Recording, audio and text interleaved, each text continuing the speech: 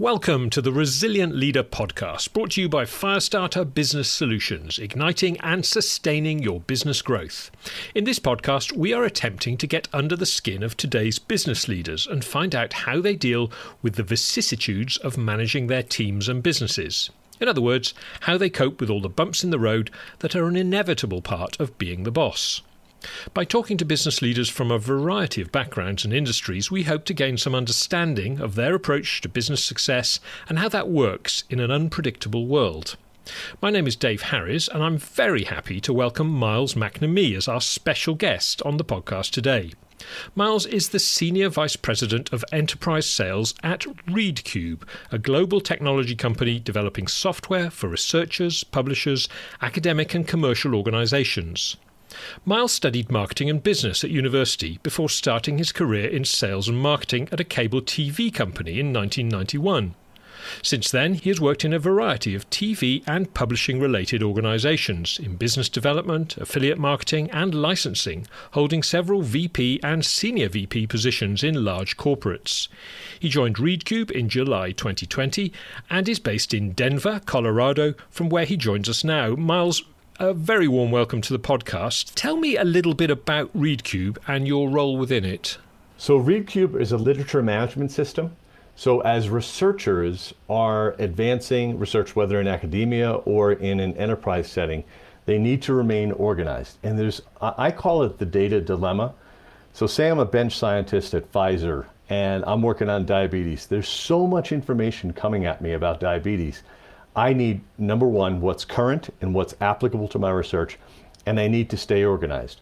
Our software allows a researcher or the greater organization to remain organized, remain compliant, and accelerate knowledge management within their organization. And it occurs to me that at the moment, with the huge amount of research that's going on into COVID-19, this must be more relevant than ever. More relevant than ever, and it's really neat for me. It's very satisfying. I realize that I'm selling software, but in some way, shape, or form, I believe I'm helping address the COVID issues around the world, because those companies, all the ones developing vaccines, they are clients of ReadCube. And they're using our software as part of their organization's advancement of research.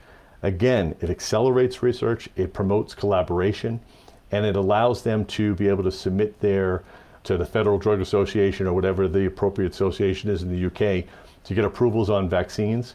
We manage that end to end for them. Okay, so let's talk a little bit about resilience, which is the theme of this podcast. And I wonder whether you could tell me, in your view, as a very experienced leader, how important you think resilience is for that role. Well, it's part of the game. If you're not resilient, get on the bench, if you will. I can go back to my days working for Liberty Media, and I had a leader there. His name was John C. He was a Chinese immigrant as a child, and he went to university, and he just worked hard. And his whole approach was kind of the Protestant work ethic. Work hard and good things will happen. And we would get knocked back, and he would get right back up. So I really take my leadership skill after experience from working with John. And the whole thing, it's like it's like if you ever saw Rocky V or Rocky whatever it was. There's one scene where Rocky says, "It's not how hard you can hit. It's how hard you can get hit, get up, and keep moving forward." That's resilience in my mind. And do you think, obviously the last 6 months have been very challenging for a lot of companies, a lot of individuals.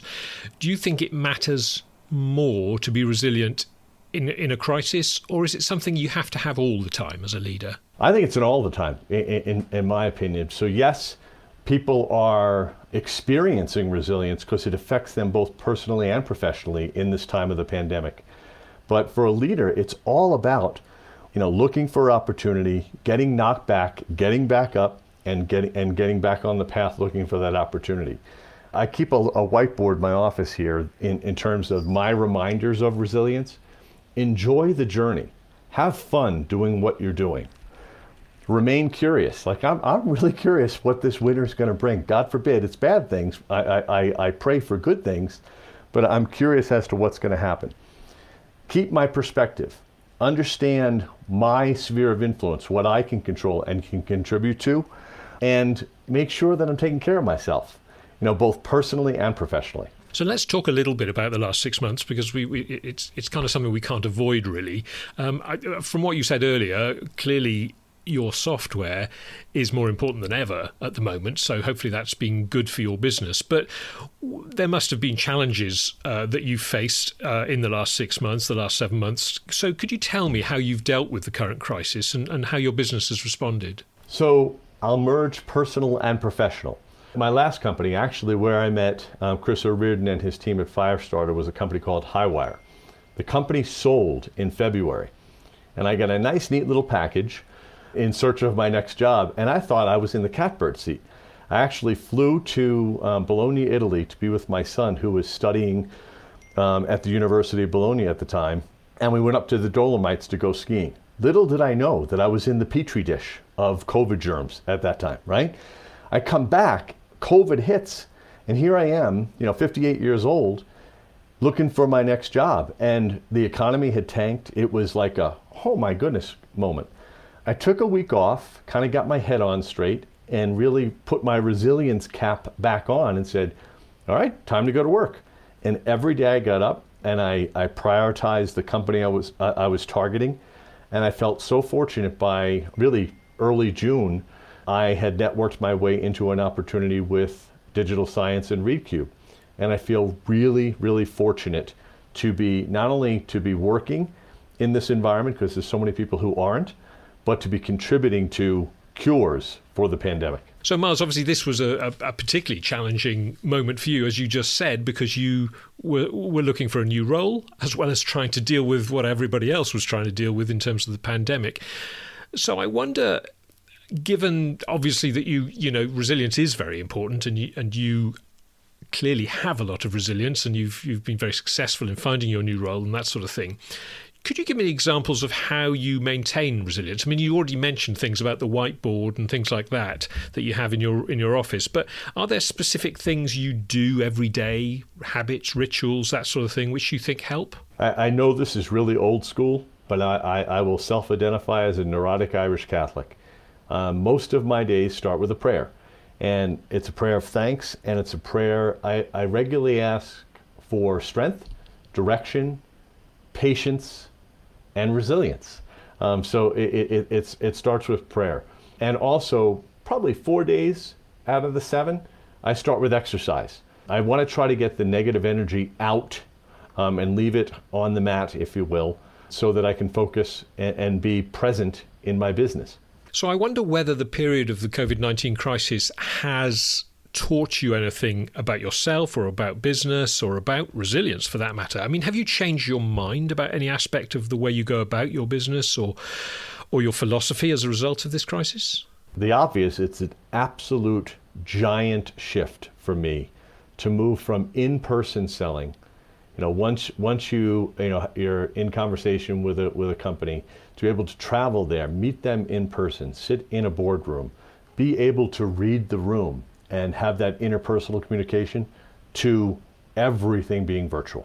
It really has been a giant, giant shift for me and a major adjustment. And it ties back to resilience, because everyone is making a similar shift. All of my clients are making similar shifts. My staff is making similar shifts. And I think people have become more understanding. Chances are the cat will kind of walk across the camera here in a few minutes, and it happens with clients on important calls. But coming back to being resilient, all the same steps of sales and marketing still need to be addressed. You need to, make sure that you understand the client's needs. Does your product address the client's needs, and would it help them solve the client's needs? Draw them into conversation so that there's a win-win in pursuit. But the biggest shift of all is being able to get to a conclusion of that opportunity in virtual. I remember running the gauntlet just prior to leaving Highwire, and there were 16 people in a boardroom, including 5 for procurement, to make a decision while I was at Highwire.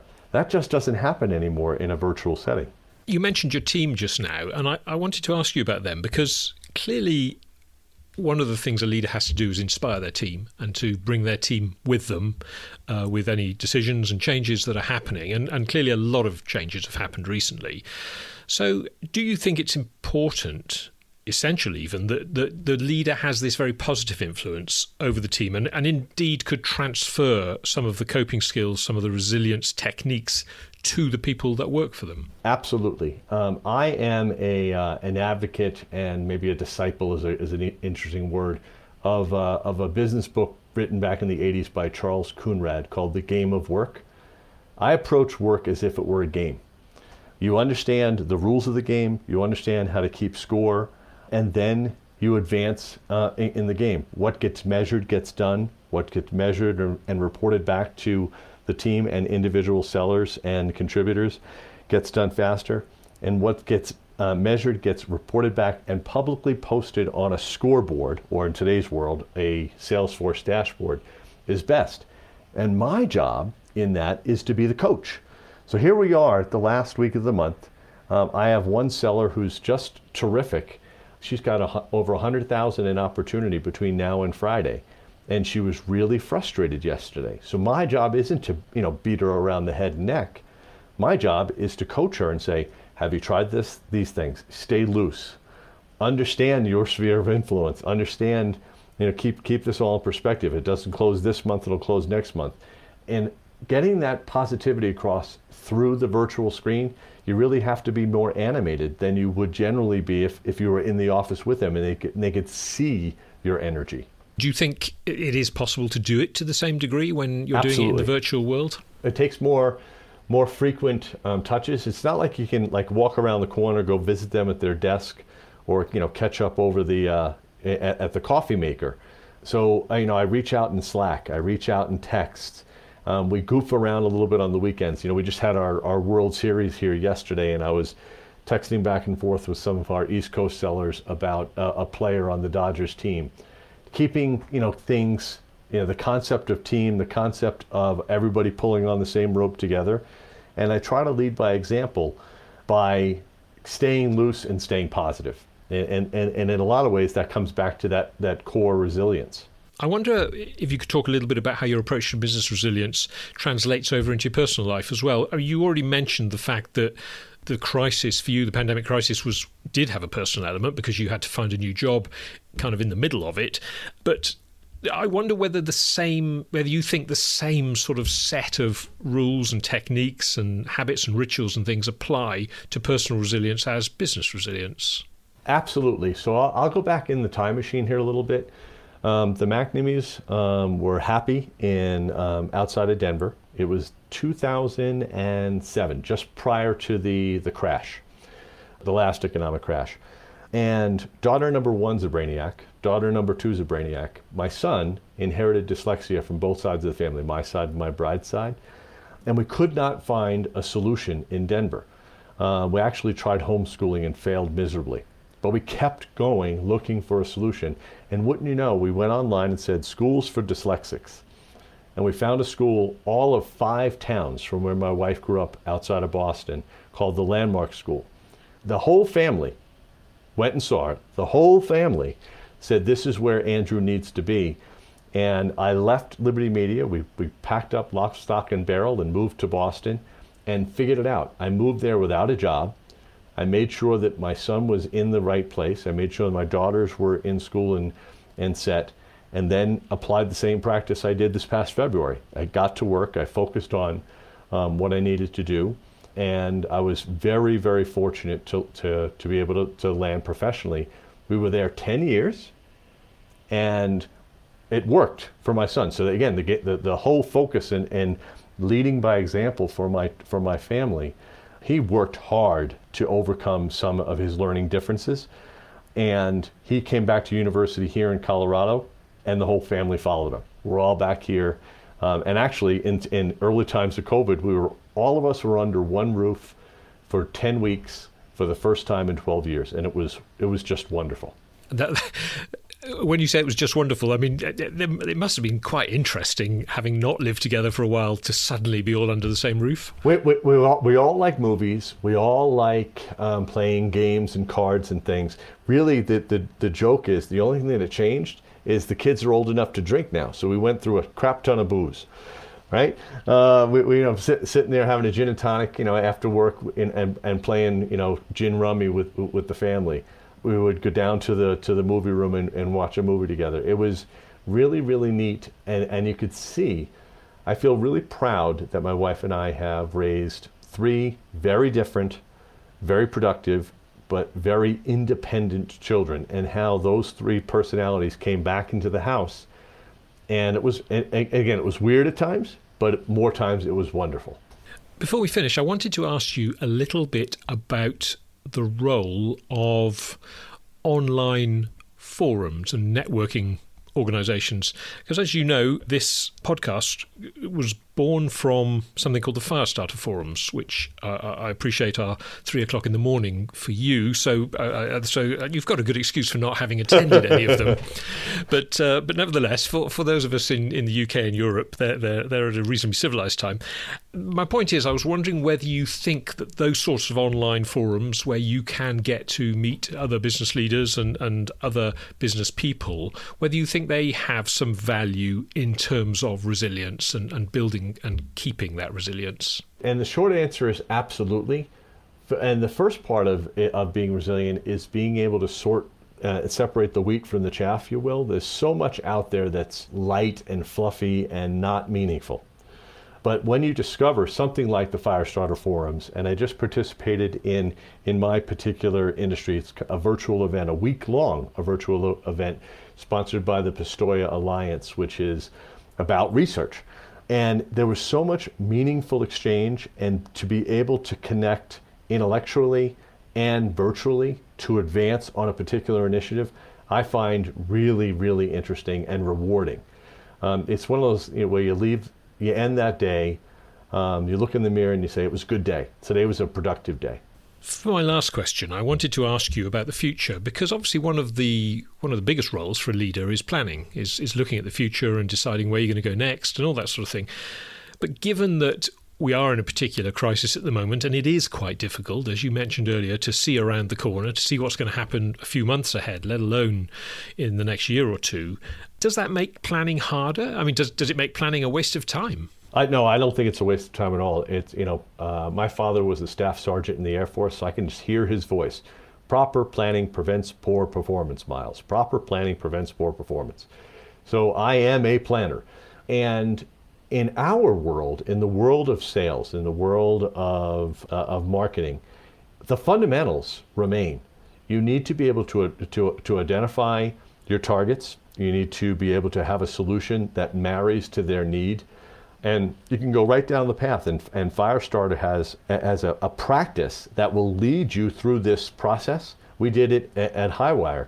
I just can't stress it enough. They understand what it takes, and any organization that is in need of sales and marketing leadership, you couldn't be in better hands. But they are fundamentals. I'm going to speak in baseball terms, forgive me. I know we're in the UK, but it is hit the ball, throw the ball, field the ball. And things don't change in that regard, whether it's in the time of the pandemic or not. Yes, you're going to adjust. Maybe the sales cycles are longer. Yes, you're going to adjust. You need to be more flexible with your staff. All 3 members of my sales team have young children and are in and out of remote learning. And sometimes we're working, at 7, 8 at night, because from 3 to 5 in the afternoon, they're tutoring their kids. You just have to keep moving forward, and it is all about planning. Thank you very much, Miles, for joining us on the podcast today, and thank you for talking about baseball as well. I'm a Cubs fan, for what it's worth. You've been listening to the Resilient Leader podcast with my special guest, Miles McNamee, Senior Vice President of Enterprise Sales at ReadCube, who's been sharing some of his leadership experience and resilience techniques with us. If you've enjoyed the podcast and found Miles's insight useful, then why not join us on a Firestarter forum, where you can meet and swap experiences with many different business leaders. The forums are held online on the second Thursday of every month. They're completely free of charge. All you have to do is register on the Firestarter website at www.firestartersolutions.co.uk. We look forward to you joining us for our next podcast episode, but in the meantime, please subscribe and keep listening.